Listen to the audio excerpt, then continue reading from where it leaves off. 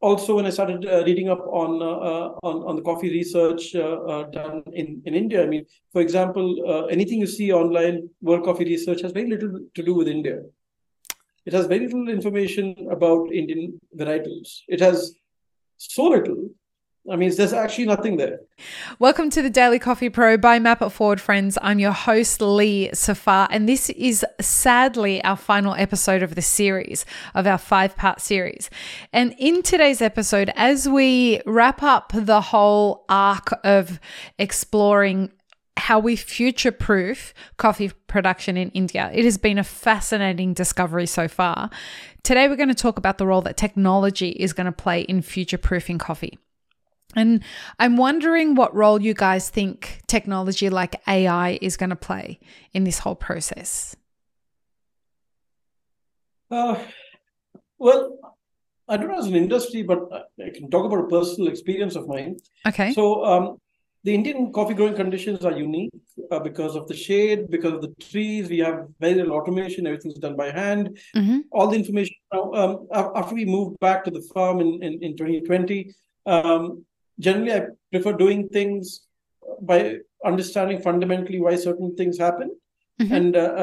and the understanding the why before I actually execute. Mm-hmm. And a lot of the stuff we done on the farm level is just done just because, and just because isn't Every generation did like this before us. and just because isn't good enough for me. So trying to read up, understand very little information is available online with regards to coffee production in India. I mean, a simple example is I was thinking of the best type of irrigation systems for for Indian conditions, and especially our Indian coffee growing conditions, not just any Indian condition because it's very different. And any suggestion online was about drip, and drip fails here. How come? That overhead irrigation, insect damage, Okay. the elevation, slope, all of that makes it very difficult. Mm-hmm. So we've got some very steep farms. We've got a lot of insect and animal damage happening to the drip pipes. Mm-hmm. And eventually, when you have pipes running really far, then you need labor to find out If the where water a got lot there. where the leak is. Yeah. And all of that is intensively Mm-hmm. difficult. And so eventually I went with overhead sprinklers for a small block to test.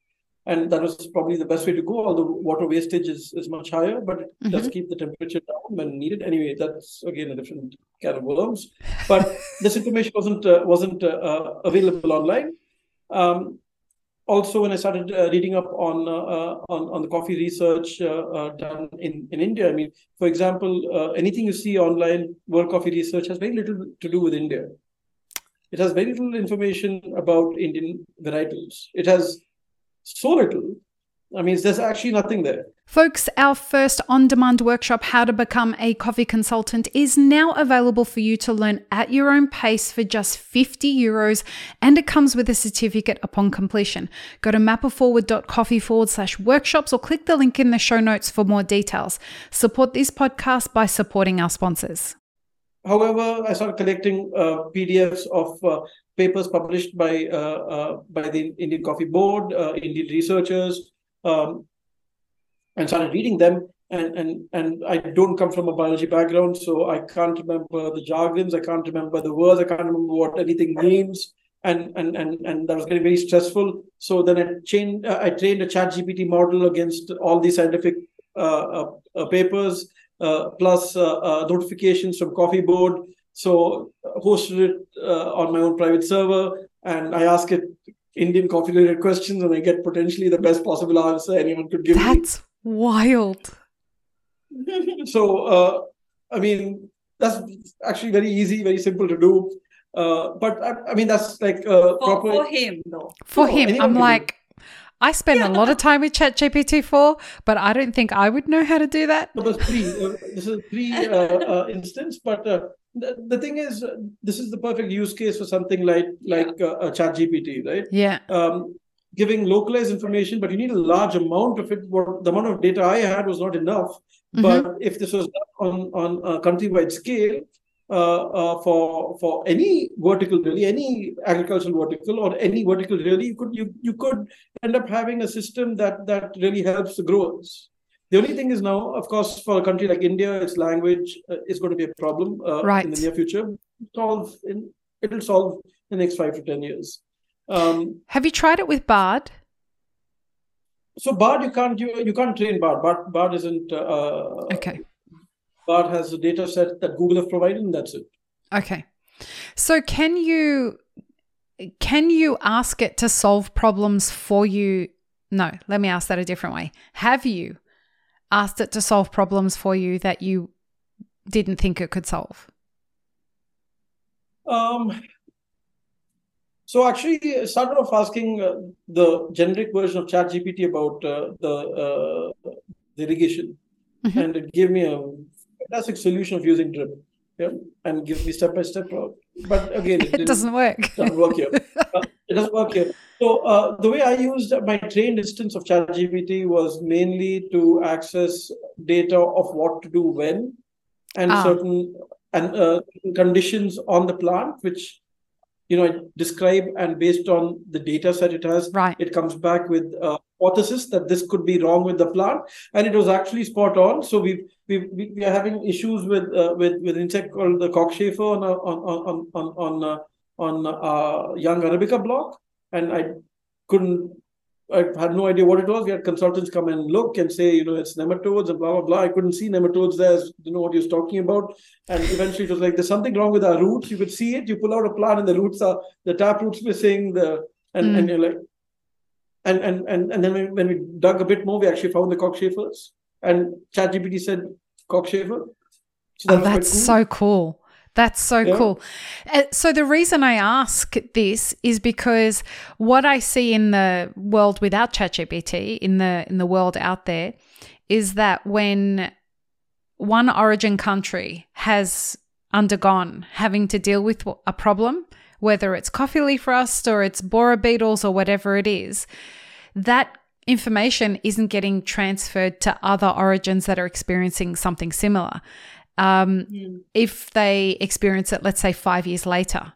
And so what I hope will eventually end up happening is that through generative AI, you will be able to somehow collect all this information and bring it all together so that it becomes something that, is there a solution out there for how to deal with coffee leaf rust in some part of the world or whatever?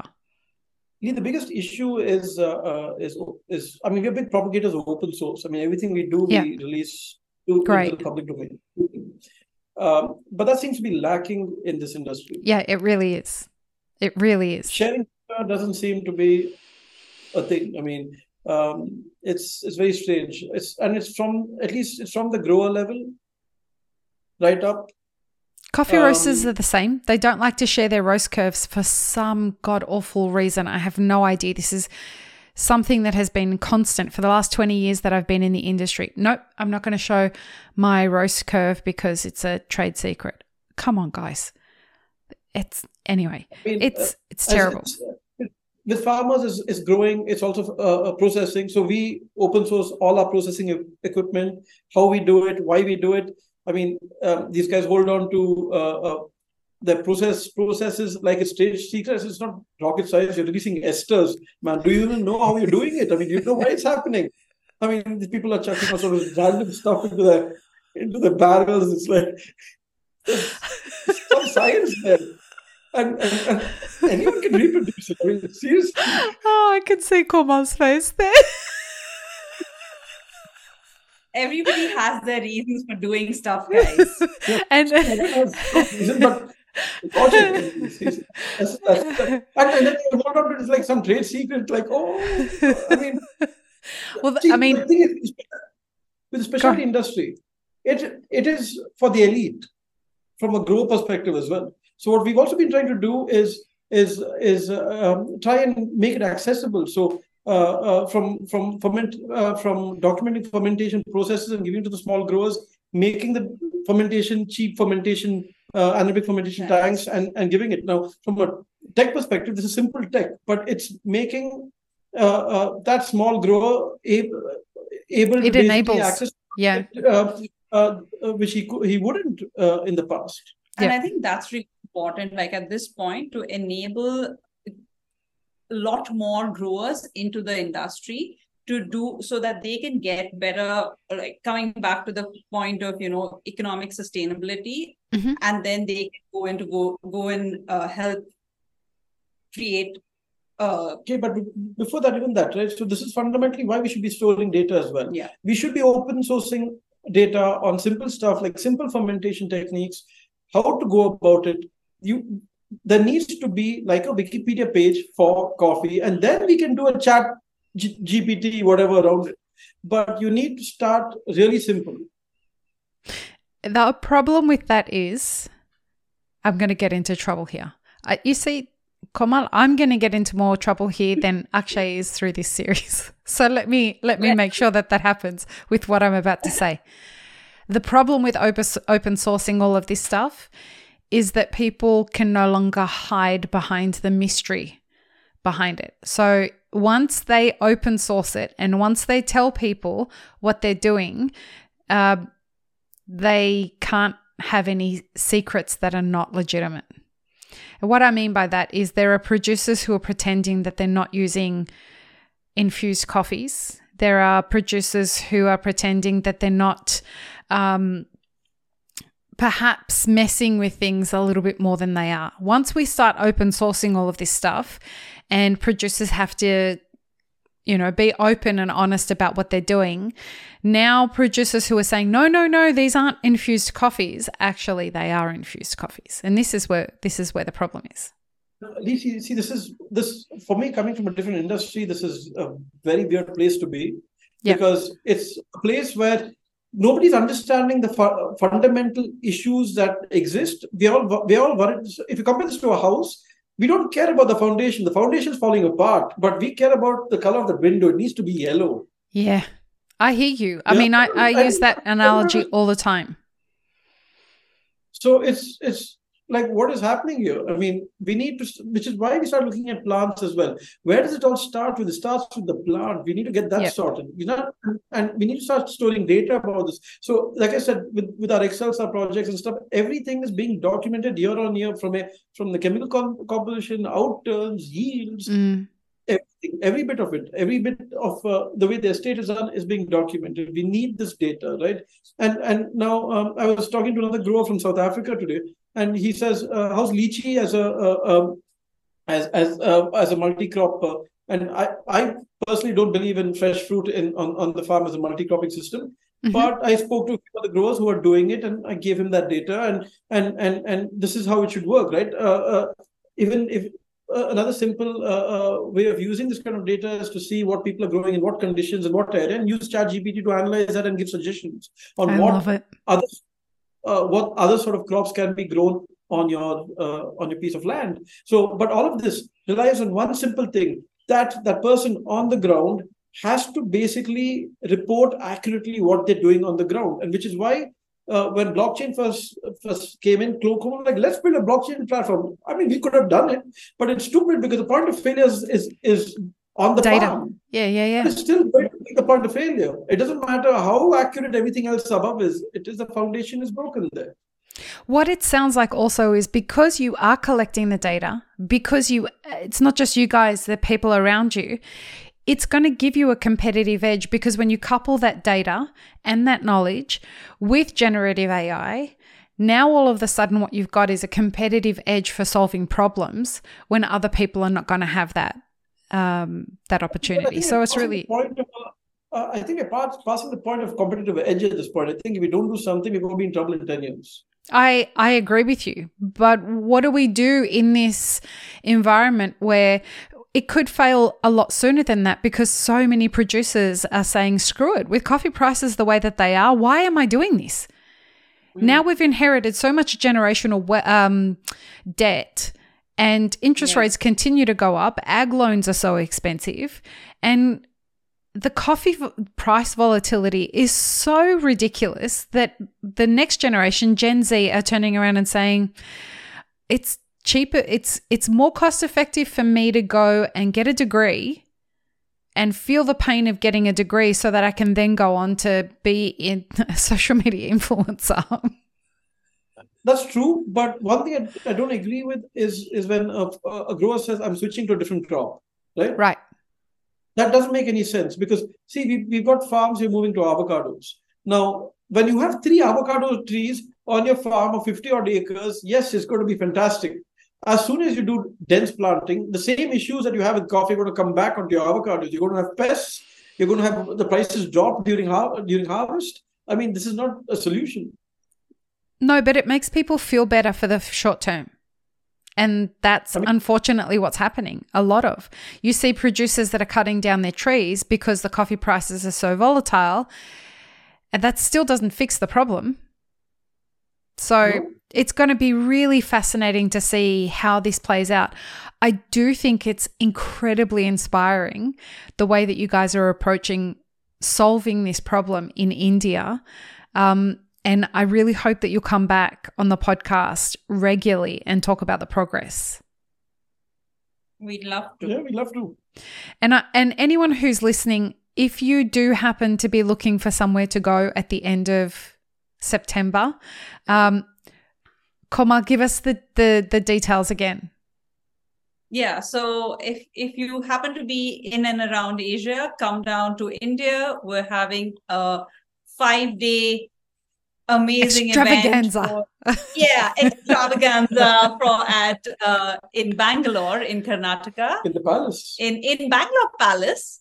Nice. And this is the World Coffee Conference from the 25th of September to the 28th of September. And we're all we'd love to welcome you all to come and see what we're doing here in India. I'm so excited. I'm going to be giving a presentation during the conference, which I'm deeply honored to be invited to do. More than anything, I'm really excited to meet the coffee community. That's the thing that I'm mostly looking forward to doing. So anyone who's going to be around, please come and say hi. And before we go, 2 things. Will you guys tell everyone where they can find you online? Yes. Lily, before that, 1 second, can I shamelessly plug something for WCC as well? Sure. Please.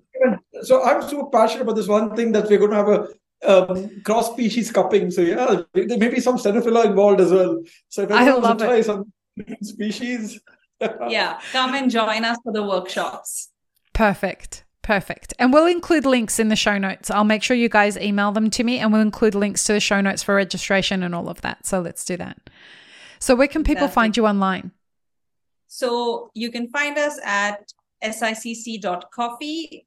We're on Instagram. We're on LinkedIn. Our website is all up and ready. So find us on www.sicc.coffee. Fantastic.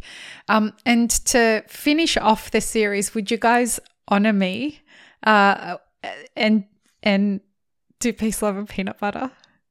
Absolutely. I'd be honored if you would do it. Thank you so much. So thank you for having us, though. Thank you so much.